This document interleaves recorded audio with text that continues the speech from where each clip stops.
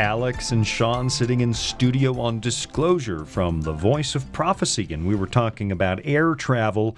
We, a little while ago, both came back from the same city, and after hitting some hiccups, ended up leaving from different airports. I think you actually beat me home. I sure did. Yeah. And, of course, we always fly coach. This is a ministry, and we buy the cheapest tickets possible. We do believe it's all God's money, but if you do travel a bit, once in a while they throw you a bone and give you a little bit of an upgrade. And I was looking at no upgrades for me. I was lucky not to be in a middle seat all the way. And they actually took pity on me on one flight recently, Alex. I got stuck at the back of the plane because there'd been a canceled flight, and then they rebook you on another, and you got the last seat on the plane. Yeah. It was right beside the lavatory door. I could actually reach in and wash my hands without unbuckling my seatbelt. That's how close it was. And they took pity on me and said, "Mr. Boonstra, we will move you to another row." And on this occasion, I thought, yeah, I'll take it. So there's my home in the skies. It's not that great, but our subject today is another home,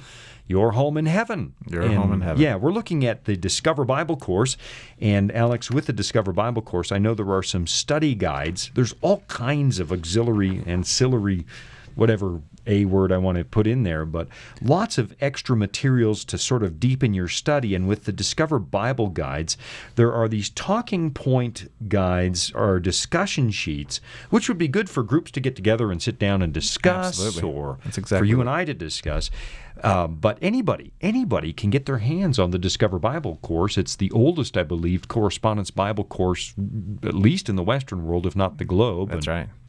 At least continually operating, and it's just phenomenal. You can go to voiceofprophecy.com, click on the study tab, and get access to our massive library of study tools. But in particular, what you want to do is look at the Discover Bible course, because it will actually give you a bird's eye view of Scripture. It will walk you through all of the major themes of the Bible, so that after that, no matter what passage you read, it's going to make sense. You're going to have context. And I've just particularly loved this Bible course. We're going to look at number 9 today, Alex, right? Your home in heaven. Your home in heaven. We're going to look at heaven. Good. Heaven, according to my mother-in-law, is any place I am not. There you go. There you go. Now, that is not the Bible study, and I was just kidding. For family members out there listening, write your letters of complaint to Alex Rodriguez, Box 999, Loveland, Colorado. That's kind. Thank you. Yeah. Okay, we don't get a lot of letters of complaint. Every so often we do. I probably get more than others because I probably deserve more of them. Yeah. I saw one the other day. I thought I'm just going to shred it. It was so unkind, and it was about you, and it was nasty, page after page after page. Pages, huh? Oh, 15 pages of nasty comments, and because I knew there was enough truth there that it would really hurt your feelings, I just put it in the shredder. You shred, man. Yeah. You're a good friend. I did get a letter once from from a church member, 8 pages long. No kidding.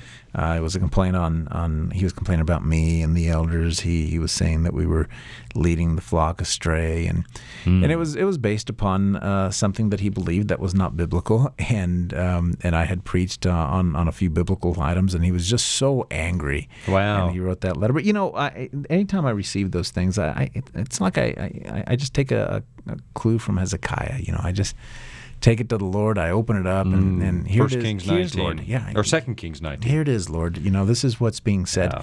Tell me what's true out of this, and tell me what's not. And I have found those to be growing moments too, because even when people lash out to you and are mean about it, sometimes there is an inkling of truth in there. There's something in there that you can learn from. So I take the good, I throw away the bad, but yeah, that's there's people that are just mean out there. Yeah, I'm reminded of a little poem a preacher friend of mine used to tell me back when he was still alive. He used to recite this when these things came up. He said, "To live with the saints in heaven, that will be glory. To live with them here on earth, that's another story."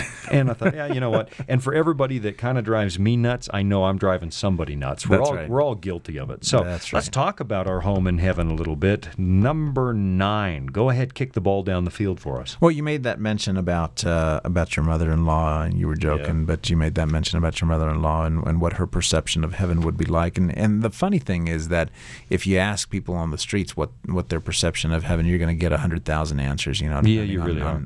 What is heaven to you? Some people will say, there's no heaven. I don't believe in heaven. Others say, oh, it's just a glorious bliss, and others just want to be there because maybe they want to see a loved one, and there's just so many perceptions of what heaven is like.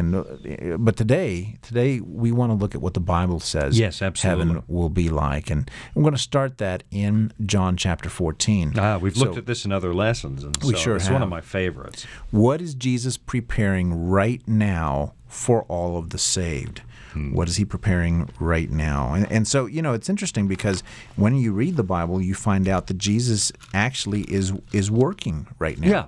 There's something there are jobs, there are things that he is actually doing in heaven. Yeah, and that's important to point out, because the way that, at least the impression I was given as a kid, is that Jesus came, spent 3.5 years of ministry here on earth, lived totally 30 years, roughly 30-some years, and that, I guess he's on vacation since then. Right, Say goodbye to the disciples, see you later, I'll be back in a while. What's he doing? The Bible has lots of detail on what Jesus is doing, and one of those details is found here. That's right. So John chapter 14, 1 through 3, I'll kick us off here.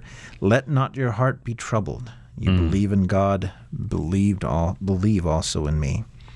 In my Father's house are many mansions. If it were not so, I would have told you. I go to prepare a place for you. I just can't keep reading here because it's fantastic. This is a profound statement that he makes here in verse 2. If there is something to tell, God says he would tell us. Yes. And that to me is incredible. As you read the Bible and we find that God does nothing unless he first shares that with the prophets to share with us. Amos 3, verse 7, I think that is. Surely the Lord God will do nothing except he reveal it to his servants, the prophets. And that means that we serve a God that does not want to keep us guessing. We serve a God that's not hiding things from us. He's revealing to us our future and how to be with him. And I just, man, that's fantastic. In my Father's house are many mansions. If it were not so, I would have told you. I go to prepare a place for you. And if I go and prepare a place for you, I will come again and receive you to myself, that where I am, there you may be also. Wow. I noticed there, I go to prepare a place for you. It's not for himself, and he deserves one, right? Right. I'm on my way. I'm going to go prepare myself a place. No, the whole point of the exercise is to prepare it for us. So we can be there. Yeah. And when we read the descriptions there at the end of Revelation of what this holy city looks like, man, it's absolutely incredible. There's nothing that we've ever seen that's like it. You know what I find interesting? Philippians chapter 2 tells us that the real point of that kingdom is Jesus. If you read Daniel chapter 7, it says that the result of the judgment is Jesus, the Son of Man, gets a kingdom. It's his kingdom. But then it says in Revelation chapter 3 and verse 21 that Jesus intends to share his throne with us. Right. If you're with me, I will let you sit on my throne with me. So it is his kingdom. He's the point. We don't deserve a kingdom, but he makes it all about us. How glorious that is, and he shares humanity with us. He's taken the form of humanity. Right. This is John chapter 1, verse 14. And he became flesh and dwelt among us, and this God of this divine God who decides, I'm going to condescend. I'm going to come down here. I'm going to put on the robe of humanity. I'm going to keep that on. I'm forever linked to the human race. And then I'm going to bring them up, although they turn their backs on me. I'm going to bring them up, and then I'm going to sit them on my throne. Wow. Yeah. No kidding. What is Jesus preparing right now for all of the saved? He's got a home. Home. He's got a home. And again, in my Father's house are many mansions. I know we've mentioned this other times we've looked at this text, but let me underline this again. It doesn't say in my Father's house are a few mansions. Almost sold out, but maybe some of you will sneak in. Right. We're going to put up the no vacancy sign any minute now. No, many mansions. And we got to get rid of this idea in the Western religious world that God's trying to keep everybody out of heaven, and he'll let you in if you get in on a technicality. All right, I'm going to have to let... No, it's what God wants. God the Father, God the Son. They want you there, and they're preparing for lots. That's right. And God says that He wants no one to be lost. Right. That's the story of Scripture. He wants no one to be lost. He wants us all Peter to be writes, there. and he's not willing that any should perish. That's right. Right. Where will the city and the home of the saved finally be? Ooh. Revelation On a 21, fluffy cloud, 1 and Alex, 2, with a with a tub harp. of cream cheese and a harp. Cream cheese. Oh, that's Remember going to the- get the harp really the- sticky. Yeah, we don't want to promote Philly cream cheese at all, but remember those commercials? I do. Angels sitting on the clouds, strumming a harp. That's heaven, right? That well, is let's heaven. take a look. Revelation 21, 1 and 2. All right. Go ahead on that one. All right. Revelation 21, verse 1. Now this is John speaking. That's right. Now I saw a new heaven and a new earth, for the first heaven and the first earth. Oh, my goodness. Let me try again. Now I saw a new heaven and a new earth, for the first heaven and the first earth had passed away. Also, there was no more sea. Then I, John, saw the holy city, New Jerusalem, coming down out of heaven from God, prepared as a bride adorned for her husband. All right. So where's this thing at? It's on earth. This is what's fascinating. I mean, our ultimate home is on earth. The first heaven and first earth are passed away. They're replaced. But then the New Jerusalem comes down out of heaven, and the bride is a symbol of the church in the Bible. So this is us coming back down out of heaven. So I guess what we're seeing here is that, yeah, we do go to heaven. That you may be with me where I am. Jesus said that. He comes. We meet him in the air. We saw in another program, 1 Thessalonians chapter 4. But that's not our permanent locale. That's right. Our permanent locale is this. Right? This is our home. Earth is our home. This is where we were created to live in the first place and display the glory of God to the universe. The human race was made for planet Earth, and planet Earth for the human race.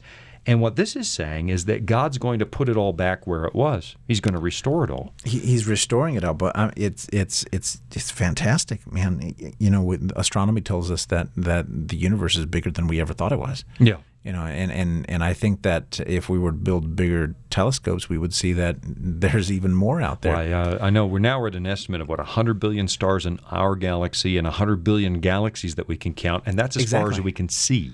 Look at all the choices that God has to put heaven, to put the New Jerusalem and to put the kingdom in. Where he dwells with us. Right. But he's chosen here. He is so forever linked that he's taken heaven and he's bringing it here to earth. Which is why the Bible says when Jesus comes again, it uses the title most frequently, he comes as the Son of Man. He's also Son of God, but he's the Son of Man. Because you're right, he's identified with us forever and wants to be with us where we are, have us where he is. And this love is so deep, in spite of the fact that we're the broken part of his creation, the love is so deep, he wants to live with us forever. It's hard for me to fathom. That's right. Wow. I hear the music playing. You want to go to voiceofprophecy.com to get a copy of your Discover Bible lesson. It's under the study tab at voiceofprophecy.com. We're looking at Discover lesson number 9, Your Home in Heaven. I'm sitting down with Alex Rodriguez, and we will be right back.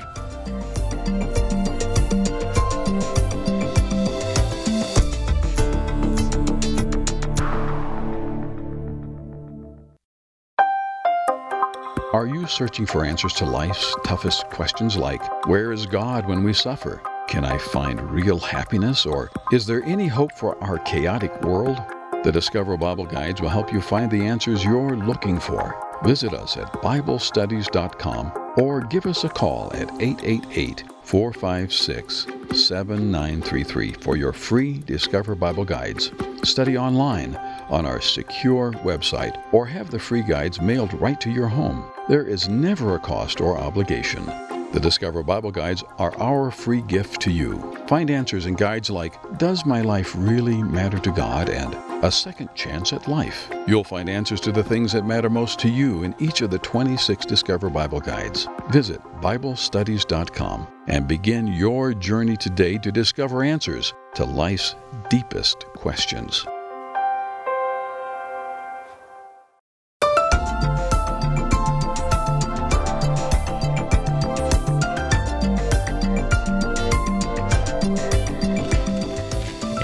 we are back from the break. We are looking at Discover Bible lesson number 9. This is a part of the Voice of Prophecy's award-winning Discover Bible School. This is available to you absolutely free of charge. No cost, no obligation. We just want you to have it. And we want you to have it because other people have done the same thing for us, helped us understand the Bible. And this course is unique in that it kind of surveys the whole Bible subject by subject. And so you'll look at all of the major themes of the Bible. You'll look at some of the major themes of Bible prophecy. And when it's done, you'll have the tools you need to really open a Bible at any passage anywhere and begin to understand it for yourself. So we're looking at heaven today, Alex. Lesson number 9, and we had just discovered that the Bible doesn't, well, the Bible says we go to heaven. It doesn't say we stay there. We do come back to this world. There is a new heavens and a new earth, and eventually God's people come down to this place with Him, and That's right. we live in His presence forever. And you were saying before the break, think about the size of the universe. God could locate Himself anywhere, but He chooses us, the sinful human race. Right, the overcomers. Right. And to the overcomers, there's just a lot of blessing, man. There's this sharing of the throne that you mentioned before, where Revelation 3:21, right. yeah, he gives us his throne. Yeah, there is the fact that he's our brother. Mm-hmm. He's our physical brother now because of taking the form of humanity, the incarnation. Right. Then we have the centering the earth as his throne as well, and it's just incredible. I'm just grateful. What could explain it other than love? I know that people, especially when they think about Bible prophecy, tend to paint this picture of an angry, vindictive God who can't wait to get even with us for what we did to Him. But that doesn't hold up when you look at the picture. I'm going to prepare a place for you. I want you where I am. I'm going to set up my home among you forever. There's no way to explain that except for what John says: God is love. And that's the message of Revelation. We have so many folks that look at that and say, "Oh man, that's a book that can't be understood," or that's right. that's just a book of fire and doom. And it's not. It's this love letter from God saying, "Hey, listen, this is how I'm going to end the misery on this earth, and this is the thing I've got for you in store." The doom and gloom in there is man-made. That's what it is. The way that Scripture works is God shows us the truth about ourselves. Here's the situation you created, you find yourselves in, and then He holds out hope. And here's That's right. my solution. That's right. That's why it's actually good news. All right. All right, question number 3. We're going 1 Corinthians now. How can we know what the New Jerusalem will be like? Oh, man. 1 Corinthians chapter 2, Yeah. verses 9 and 10. Let me throw my glasses on here because I'm getting old. Yep. But I see you have yours I've on got mine because all you the are time. I old. just need to get them sewn to my head. Yeah. I'm not that much older. Oh, dude, you are ancient. No, man. I'm a decade. I'm not a full decade ahead of you. I'm in the next decade, but you are not far behind. You turn the corner, mister. 1 Corinthians chapter 2, verses 9 and That's why 10. That's why we're studying heaven today, because I'm cramming for finals. That's right. Yeah. Coming for the finals. Where am I going to go, Lord? All right, verse 9. But as it is written, eye has not seen nor ear heard, nor have entered into the heart of man the things which God has prepared for those who love Him. Wow. But God has revealed them to us through His Spirit, for the Spirit searches all things, yes, the deep things of God. Man, here's what I'm reading there. Eye has not seen, ear has not heard. We are so used to pain and suffering. We are so used to the disappointments of this world, the way it is. I mean, if there's one thing growing up in this world does, is it makes a little bit of a cynic of all of us. Like, That's right. Nothing ends well. There's always going to be pain. And Paul is writing here in 1 Corinthians chapter 2 that the way we are now, it's hard for us to even imagine the difference. What is a world without pain or tears or death or suffering? We can't even imagine it. At least that's not everything that he's saying, but I read a part of that there, given the rest of Scripture. I mean, what's a world like where you're not locking your doors, where you don't have dogs in your house to protect you? They're actually pets. It's as a kid, it's quite funny. As a kid, I had heard this verse and I remember thinking of things that I liked, and then I'd say, "Oh no. Oh, I just thought about it. It won't be in heaven." Yeah. And I'm not sure that that's quite what God. I had in one of my churches one time. I put up a big whiteboard, and we tried this exercise because we really can't imagine the kingdom. But I said, let's make a list of things that won't be there, and people were starting to enjoy it after half an hour. Hey, no emergency rooms, no funeral homes, no police force. That's and right. someone said, no preacher either. Yeah, it's like, yeah, well, except I think we'll all be preachers. We'll be telling the goodness of God forever. But that police thing, that's a hard one for me. no cops, no cops. And what are they going to do? I don't know, but it's still like a badge. Give up parking tickets in heaven? Yeah. Don't park your I don't know. What do you have in heaven? I don't chariots? You ride a I don't know. My wife's your got tiger. a gift Don't park your tiger there. My wife's got a gift for getting a parking or a speeding ticket. So if there's one person in heaven who's going to get one, that'd be her. I can't believe she hasn't been able to talk her way out of that. I know. I don't know what the issue is. I don't know. You need to teach her some lessons. Yeah, I know. I've beat everyone so far. Now that I've said that on the air, half the Loveland police force will be waiting for me. Yeah, if you're listening out there, it's Sean Boonstra. Go ahead and pull him over. And lots of tickets. Yeah, lots of tickets. All right, but look at this. We can't imagine it. And it's so much so that in verse 10 it says, God has revealed these things through His Spirit. In other words, He knows we're incapable. We live in a world of sin. It's like all of the gauges on our dashboard are broken. We don't know how much fuel there is. We don't know the RPMs. We don't know our speed. We don't know how old the car is. Right. We don't know if it's overheating. That's what sin has done to us. We have no grasp of what a perfect world is anymore because our gauges are broken. We can't even recognize how sinful we are. That's how broken we are. So what does God do? As we get into a relationship with Him, He plants something in our heart, and you start looking forward by hope. Ecclesiastes 3, verse 11 alludes to this idea that God has placed eternity in the heart. We still have, by God's grace, a memory of Eden, ever so fuzzy and distant, but we remember the way it was. And so when we look at our broken world, we're comparing it to something. Something says it's not supposed to be like this. Right. And so God in His mercy starts showing us what He has in mind. And the deeper your relationship goes with Him, the more He shows you, and the more you start to lean in His direction and lean in the direction of this kingdom, because it feels more and more like your genuine home every day. And the beauty of what you just said there, it is in God's mercy, and He does, once again, here it is, He reveals it to us again. So the mysteries of God He is revealing to us every single day through His Spirit, through His Word. Right here in front of me, sitting this Bible, right here, He has revealed the things that we need to know to walk with Him and to be in that kingdom of heaven.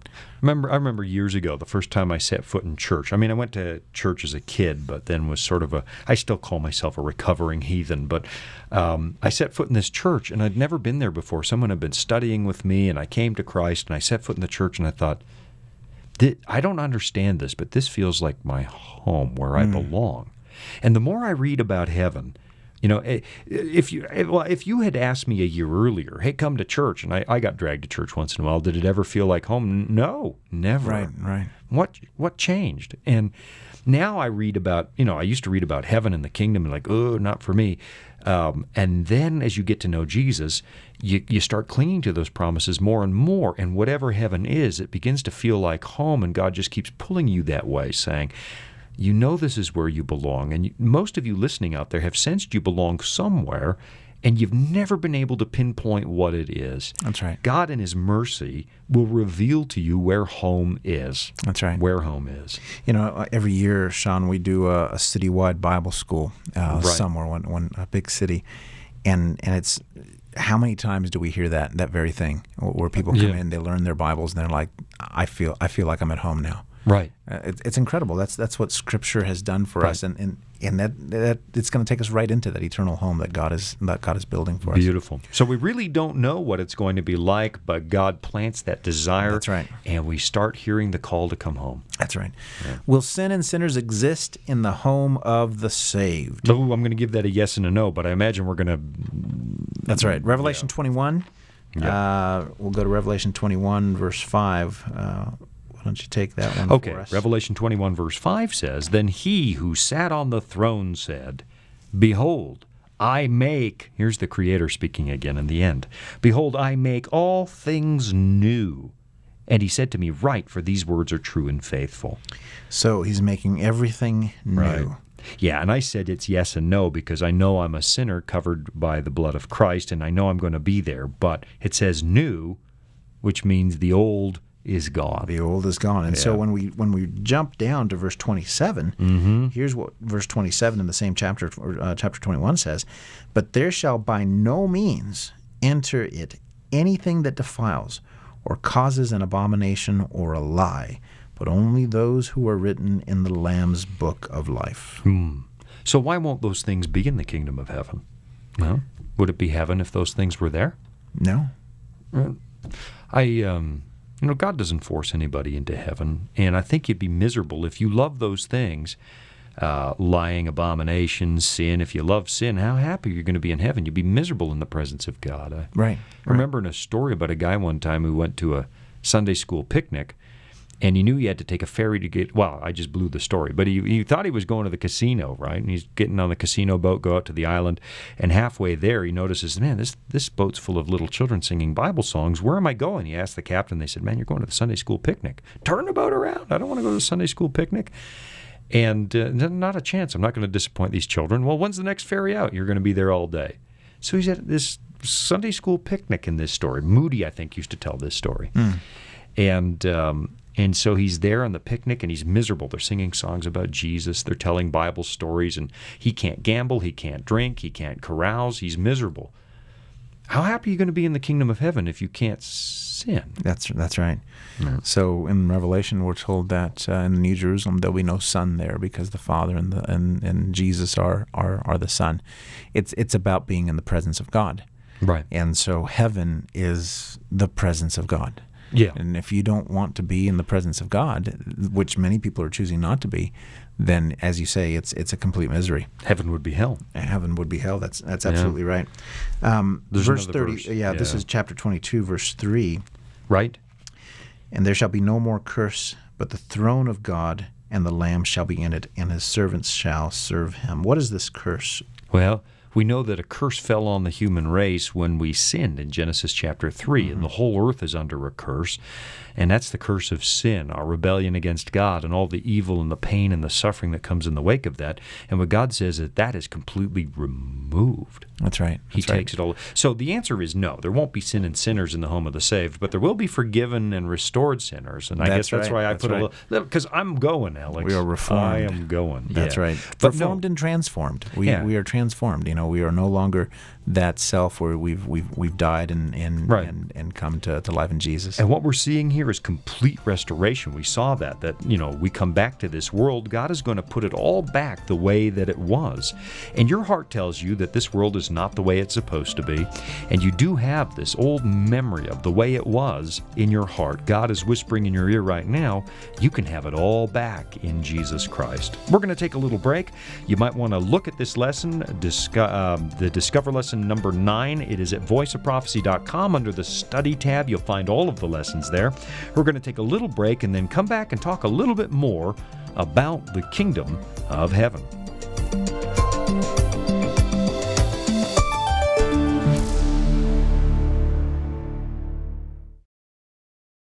Disclosure is just one of the programs brought to you by the Voice of Prophecy, like the audio adventure program Discovery Mountain. Discovery Mountain is a weekly Bible-based program for kids of all ages and backgrounds. Your family will enjoy faith-building stories with Jake Donovan, Mr. Simon, and others in this small mountain town. Each summer, campers visit Discovery Mountain, where they sing songs, learn about God, and reenact a Bible story with the help of drama teachers Miss Wendy and Miss Tamara. With 24 full episodes every year and programming every week, your family will have something uplifting to listen to every week. Listen to episodes on demand and watch video features from Director Doug at discoverymountain.com or on your favorite podcast platform. That's discoverymountain.com.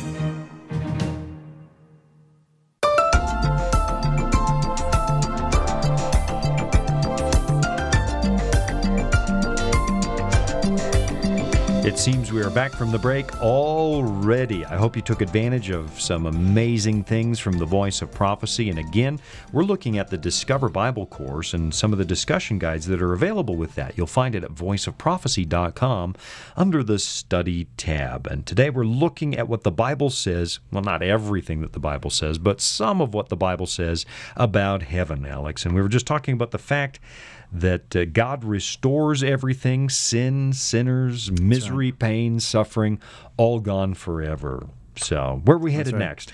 Well, hey, I had a question for you. We were back in Revelation 21 and verse 27. Yeah. And there was a mention about this Lamb's Book of Life. Right. What exactly is that? And it talks about names, only those are written. Right. So what is that all about? Well, you know, it's amazing to me. When you look at scenes of the judgment in heaven, like in Daniel chapter 7, it says the books are opened and everybody's examining it. And that's a topic all on its own. We'll probably spend a day on it.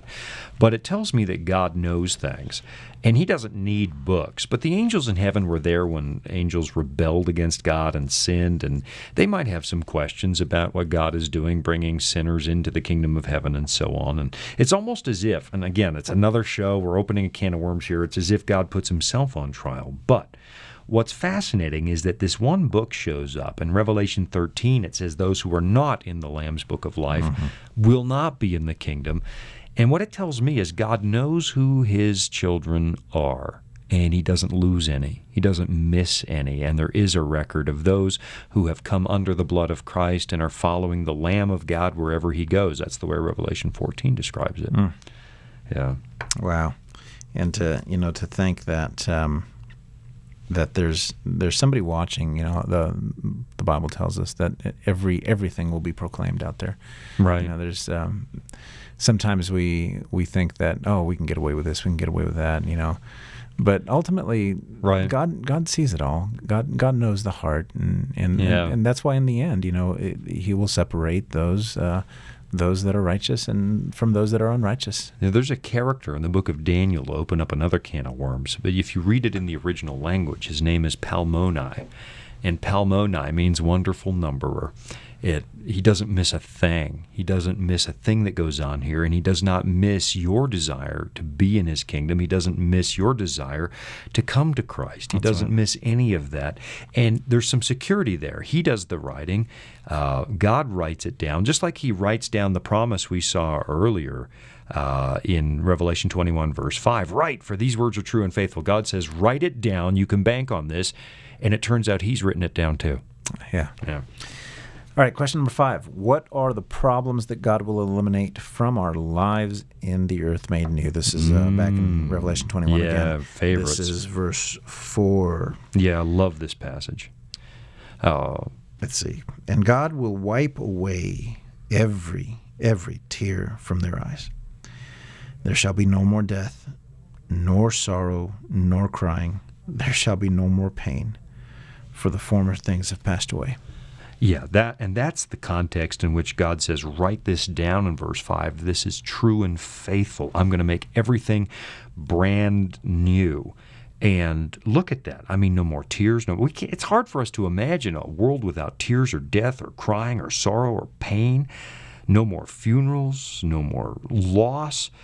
Now, it's interesting to me that this is at the very end. And so we still have to endure the results of this world while we wait for the kingdom. Sure. Jesus cried at the tomb of his friend. He felt that sorrow. We will have to cry in the meantime. But what God says is, hey, hang in there. I'm going to eliminate all those things. And what is it? Hebrews 2:15 says that even now, before Jesus comes, he's removed the fear of death from us. That's right. He's taken away the fear of death. And to have no fear of death in your life changes how you live. It changes how you live. Yeah. Most of the decisions we make, especially later in life, have to do with, finish line's coming. That's right. There's no finish line here. As I read this, the word that really stands out to me is pain. Mm-hmm. And I know that there's folks that are listening right now that are in pain in one way, shape, or another. Life has beat them up, whether it be a loss of loved ones, loss of jobs, choices that they've made. There's just a lot of pain that's happening and the brokenness.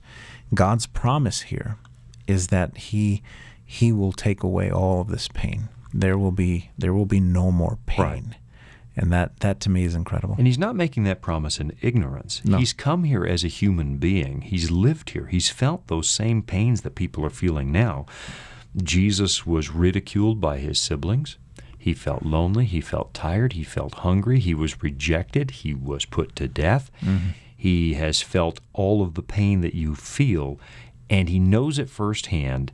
And so he's not making some flippant promise, I'm going to remove pain. He gets it. He's been here, and he's going to remove it forever. That's right. And I have found, Sean, that even while we're in this pain, reading this Bible, studying it, and spending time with the Lord, somehow it makes the pain tolerable. Yes, it really does. It really does. And this is actually my favorite passage. You know, my favorite passage is whichever one I happen to be reading that day because it talks about Jesus. But this one in particular is highlighted in every one of the Bibles I own.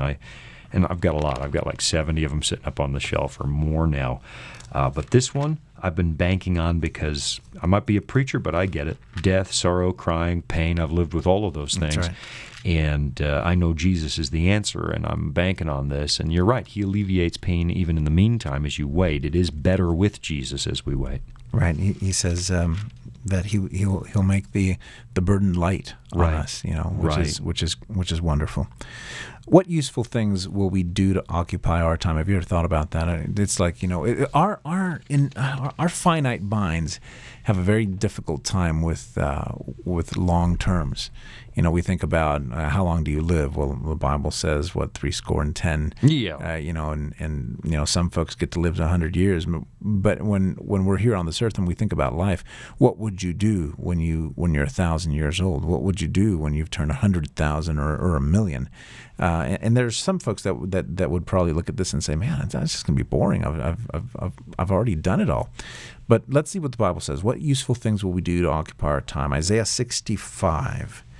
Verse 17. All right, Isaiah 65, verse 17. For behold, God says, I create new heavens and a new earth, and the former shall not be remembered or come to mind.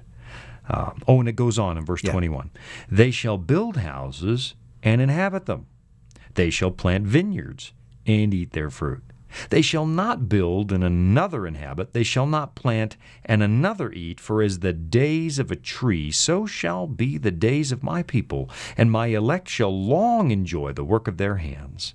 Verse 23, they shall not labor in vain, nor bring forth children for trouble, for they shall be the descendants of the blessed of the Lord, and their offspring with them. So we're going to be busy. We're going to be busy, yeah. One word here. There's this joy. There's to enjoy whatever it is that God has in store for us, which this captures some of that. Right. We're going to enjoy it. Yeah. That's the promise that He's given us. We're going to love what He has in store for us. So you might be reading this thinking, wait a minute, I have to go to work in heaven? I got to go to work? Well, yeah, you do. Adam and Eve were told to dress and keep the garden in the beginning before sin, but it was entirely enjoyable. This is a complete reversal. That's right. We're now going back to living under God's kingdom instead of human kingdoms. In human kingdoms, you know the king is selfish. You know he's working against you. And notice what it says here. You will not plant and someone else eats. Well, that's how it works in this world. You'll work like a dog and someone will take the credit or someone will take the money or your paycheck will be short. That's finished. You know, here's the thing. In Matthew 24, Jesus describes the end of days and says, look, the world's going to fall apart in different areas. The natural world, there's going to be upheavals and earthquakes and famine and pestilence. Right. The political world, there'll be wars and nations rising against wars. There'll be false Christs. In the religious world, there are bad things happening. So the world falls apart in those areas in the very end. But when God restores it all, He fixes all those areas. It's like this. God's saying, you want human kingdoms? Let's ride it out to the end and see where they go. That's right. And then they fall apart. And you find yourself not wanting this world anymore. And then God steps in and says, I can fix all that. You're not going to be harmed. The politics will be gone. You will enjoy the work of, really, everything's about Jesus in that kingdom anyway. But you're going to enjoy that. You're going to enjoy it. Imagine enjoying work. I didn't enjoy work very much this morning when the alarm went. No, I didn't. But imagine bouncing out of bed, and it's perfectly enjoyable. It's what you want to do with your time all day, every day. Oh man, I'm just sitting here thinking, okay, Lord, let's come on, let's get this. Notice what it says in verse 23 there, Alex. By the way, nor bring forth children for trouble. I was going to ask you about that. What sometimes when you read the Bible, you sometimes gloss over things, and I have glossed over that. Well, you should probably comment on that one because you have brought forth more children for trouble than I have. Well, no, the Lord, our family's fertile. The Lord has blessed. We have five kids. I'd have more if my wife hadn't put her foot down. But this is an interesting concept here because this is in the context of what's going to happen in heaven. Right. And here, tucked into this concept of what's going to happen in heaven, it alludes to bringing forth children, and it's just not something that I had really looked at before. I just glossed right over it. Yeah. You're already practicing. I'm already practicing. Yeah. But look at this. What does it mean to bring forth children for trouble? And I might be eisegeting just a little bit here. Yeah. But God brought forth children, Adam and Eve, turned against him, broke his heart. Lucifer turned against him, broke his heart. David had a son, turned against him, broke his heart. Right. And I'm thinking about that. And in parenthood, that happens. You have these moments that break your heart. You see your child struggle or suffer. Man, you suffer more than they do almost. Right. Or a child turns against you. Oh, my goodness, that's painful. And God says, no, I'm going to restore the human race the way it was. Well, I used to pray all the time that the Lord would come before my kids became a teenager, while they still love Jesus. Too Lord, late. Just come. Too late. But it's too late. Yeah. Too late. They're there. But imagine God restoring it all so that it's always a joy. He's going to reset the human race so that it's in the same phrases, they shall not labor in vain. I mean, how many times have you found your work futile? It's backbreaking, it's exhausting, it's mentally exhausting. But God says, no, your work there is going to bring joy. And having families is going to bring joy. And I know somebody out there has a broken family, maybe a broken relationship with your kids or with your parents. Mm-hmm. And you know firsthand what kind of pain comes from those broken relationships. God is saying, I'm going to turn that all around. Families are going to function like they should. Work is going to go the way that it should. And you're going to have a smile on your face at the end of every day. Oh man, that's hard to imagine, right? Yeah, I'm looking forward to that. Yeah. I know there's like every other family, there's family issues in my family, and just to think that those issues will be gone. Yeah, completely gone. And it's hard for us. Again, we've seen in other studies, or maybe it was even in this study, eye has not seen. That's right. When we looked at question 3, we can't even imagine this, but there's still something in your heart that leaps forward when you hear it. Yes, that's what I want. Yeah. That sounds like my home. And you know what else? I hear another sound. I hear the sound of the commercial coming. But I want you to think about this during the break. Why does this seem right to you? What is it that's calling you in this direction? Why do you lean in this direction when you hear these descriptions? We're going to take a little bit of a break and come right back and talk a little more about what the Bible says about the kingdom of heaven. That's right.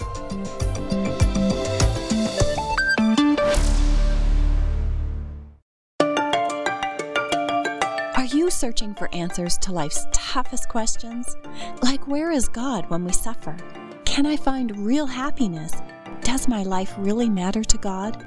Or is there any hope for our chaotic world? The Discover Bible Guides will help you find the answers that you're looking for. Visit us at BibleStudies.com or give us a call at 888-456-7933 for your free Discover Bible Guides. Study online on our secure website or have the free guides mailed right to your home. There is never a cost or obligation. The Discover Bible Guides are our free gift to you. Find answers in guides like A Second Chance at Life. You'll find answers to the things that matter the most to you. Visit BibleStudies.com and begin your journey today to discover answers to life's deepest questions.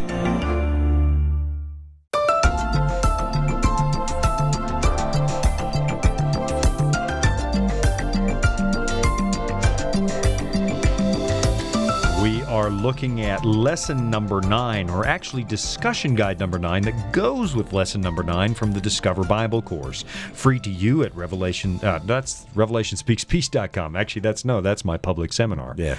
VoiceOfProphecy.com under the study tab. And Alex, we were looking at question number 7, but we skipped question number 6. I don't know how we did that. I don't know, and you read the wrong passage. Was that in today's show, or was that another show? Yeah. Man, it's been a long week. Yeah. And it's just Tuesday. Yep. All right, but we didn't get any rest. It might not be Tuesday where you are. If you're suffering cognitive dissonance, you may be listening on a Wednesday, Thursday, or Friday. That's true. Possibly a Sunday. Possibly Sunday. All right, Revelation 22, 3 and 4 is where we were supposed to go. Okay. And the question here is, what special privilege will be ours in that earth made new? Okay. So obviously we have some privileges there. Revelation 22, 3 and 4. All right.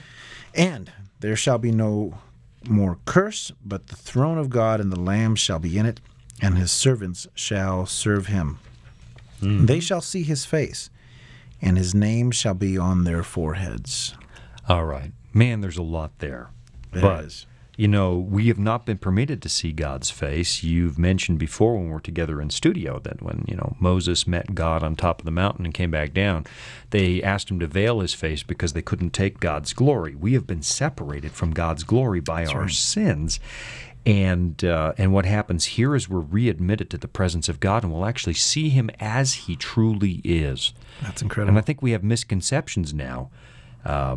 Because of sin, and we weave our own opinion into what we think God is, but we're going to see his face, see him as he is, and the other half of that is it says that he writes his name in our foreheads. Well, our foreheads are where we make our decisions. It's the forehead is a symbol of the mind, and God's name is more than just his moniker. It's not just his label.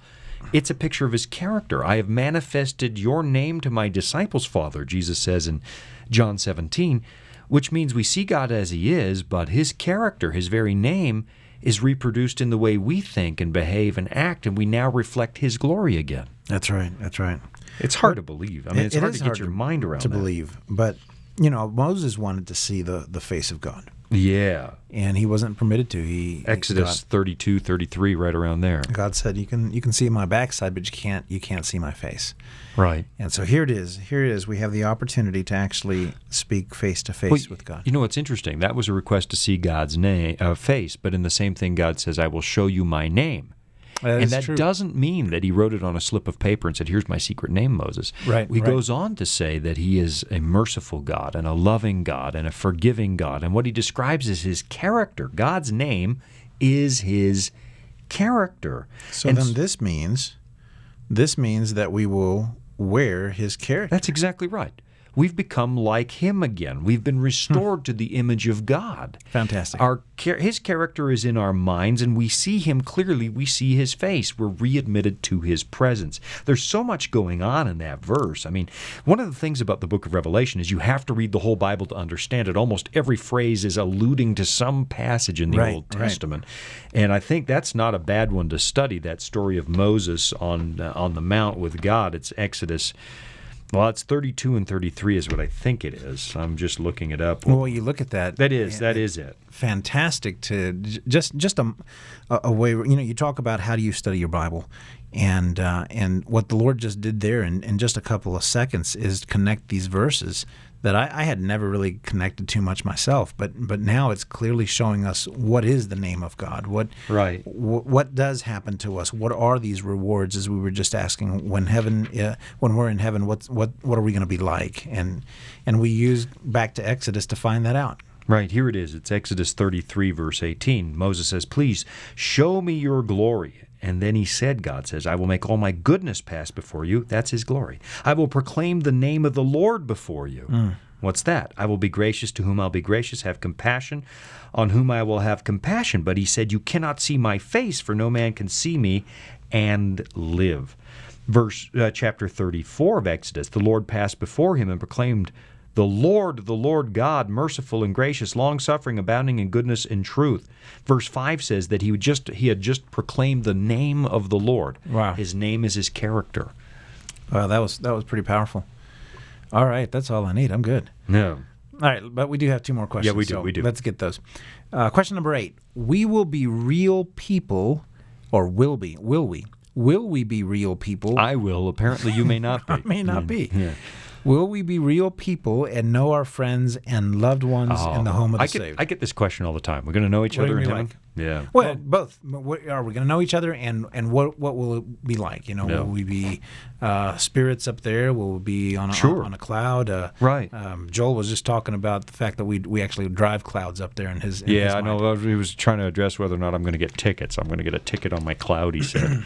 No, come on. Let's take a look at the Will Bible. we be though. real? This is 1 Corinthians chapter 13, verse 12. Okay. For now, the Bible says, 1 Corinthians 13:12, for now we see in a mirror dimly. Again, it's emphasizing it's hard for us to understand now.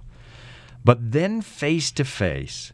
Now I know in part, but then I shall know just as I also am known. All right. Wow. So you'll know God. We just saw that we see his face and know his character. We will know what heaven is actually like when we get there. That's right. But at the same time, it says that you also will be known. And this is a miracle of God. Of somewhere we're told that we'll be restored. We'll have new bodies. But even in our new bodies, we will know each other. Apparently, Sure. You know, and here's what I love about this. If God knows you, that means he loves you for who you are. He's not waiting for you to be somebody else. He loves you as you are. Sometimes we think, man, if I were only like, I don't know, Billy Graham, then God would really... No, he loves you as you are, and you're still going to be you when you get there. You're going That's to be right. a That's right. restored you, but he loves you. It's you that he wants. and oh man, we could spend a lot of time on this. So if it's you that's up there, then that means you take your character with you. Right, which is why it says that God's own character has been written in our foreheads. He transforms us, and at that moment when Jesus comes, glorifies us, it's sort of like putting the final coat of paint on it. You're done, and you're now like me again. So this is so we need to start working on this now. Of course, the time to build a relationship is today, not next week. And here's what I find fascinating. You know the story of the Transfiguration on the Mount. Jesus is on the Mount of Transfiguration, and Moses and Elijah appear, and what does Peter do? He recognizes them. How does he know who they are? That's true. How does he know who How they does he are? know that? Well, there must be something about it, something about their character, there's something that makes you who you are, but in this case, the name of God is written in your foreheads. You reflect the character of God. There's another verse here that we want to hit, and that's Isaiah 66, 22 and 23. And I've got that here. Okay. For as the new heavens and the new earth, which I will make, shall remain before me, says the Lord, so shall your descendants and your name remain. And it shall come to pass that from one new moon to another, and from one Sabbath to another, all flesh shall come to worship before me, Wow. says the Lord. Wow. And so we will keep our name. It will remain forever. Now I know that Scripture also tells us that we will receive new names. Yeah. But somehow those new names must be connected to our old names or be recognizable in some way or shape or form. And again, the thing is that this is not somebody else in the kingdom. This is you. And I want to keep underlining that because we struggle so much with the idea that God wants me. Right, Really? right. Yeah. Yes. While we were yet sinners, he died for us. God so loved the world that he gave his only begotten Son. It's Romans 5. It's John 3. It's you that he wants. And the you that he wants to restore so that pain and suffering and sorrow and tears, those things are gone, and you fully are made in the image of God again, but you're still you. That's right. So many religions rob us of our identity. You know, I can think of some Eastern religions where you are just absorbed into the great nothingness that's out there, kind of like the Borg on Star Trek, right? You're just being no, God doesn't absorb you and you lose your identity. It's you that he loves. You're his child. You're as important to him as your children are to you. You're as unique as each of your children is to you, and that's who he wants. You're transformed you, and the name is reflective of that. You think about Sarah and her name changed, and the old Abram to Abraham, to Peter. He there's this constant name changing in Scripture. Israel, you're right. Where Jacob, God, right. Same person, but God is saying, now you're transformed, and let me give you the name that appropriately lives with that. It's and I think. I picture it like this. I don't have a Bible verse, but I often picture Jesus saying as I get into the kingdom, you know what, Sean? Your parents named you Sean. Good name. I've loved you as Sean, but I've always thought of you more as a whatever that's going to be. Wow. And so, Peter, Simon becomes Peter. I mean, he does this all the time. Saul becomes Paul. Right. And it's like, I can't wait for Jesus to say, here's a name that really suits what I intended you to be and that's everything incredible. that you are. Yeah, that's enjoyable to even think about. Yeah, as long as I don't get some really odd name. Maybe I'll talk to him about picking your name. My name. Yeah. All right, one more question. How can I be sure? This is a big one. Yes. How can I be sure of having a place in that land of beginning again? Galatians chapter 3. I've got it open here. Okay, go ahead with it. Galatians 3:27. Paul is writing, "For as many of you as were baptized into Christ have put on Christ." So as you come to Christ, you become part of his family. You're in his family. You are in Christ. It's like you're wearing him. It's like getting married. You take on his name. Verse 29. "And if you are Christ's, then you are Abraham's seed and heirs according to the promise." God promised Abraham, you'll have too many descendants for anybody to count, and those will be my people. That's right. And he says here that when you put on Christ, you enter into this relationship, you're counted Christ, you're a part of that fulfillment to Abraham. You're one of his children. And God made a covenant promise with Abraham that he intends to keep, and it won't be the same without you. There's a reference in the Bible about putting on the armor of Christ. Right. And when we look at that, you got the sword, you got the shield, you got the helmet. You look at this, and one of the big parts of that, one of the big aspects of that is the Word of God. Put on the Word of God. And Jesus himself said, this is what testifies of me. And as we talk about these Bible studies that we're going through, it's essential, it's vital that we spend time in this Word to put on Christ. Yeah, absolutely. The promise is so solid. I guess it comes back to this, and I've said this a couple of times already, Alex, but as you read this, what's the reason that you want it? Why do you lean in this direction? Why do all of us, almost universally as a human race, when we read these things, really? Back in the image of God, he loves me, I'm accepted into his presence, I'm going to do productive work that doesn't bring any pain but brings absolute joy, I'm going to be me, absolutely me, unique, and God loves me for who I am. Why do we lean in that direction? What is it about this that draws us so strongly, except that God in his mercy has left this memory in our hearts of That's what right. used to be? And he's saying now, well, Jesus said, if I be lifted up, I will draw all men to me, myself. right? And if you feel that tug in that direction, it's because you are not past hope today.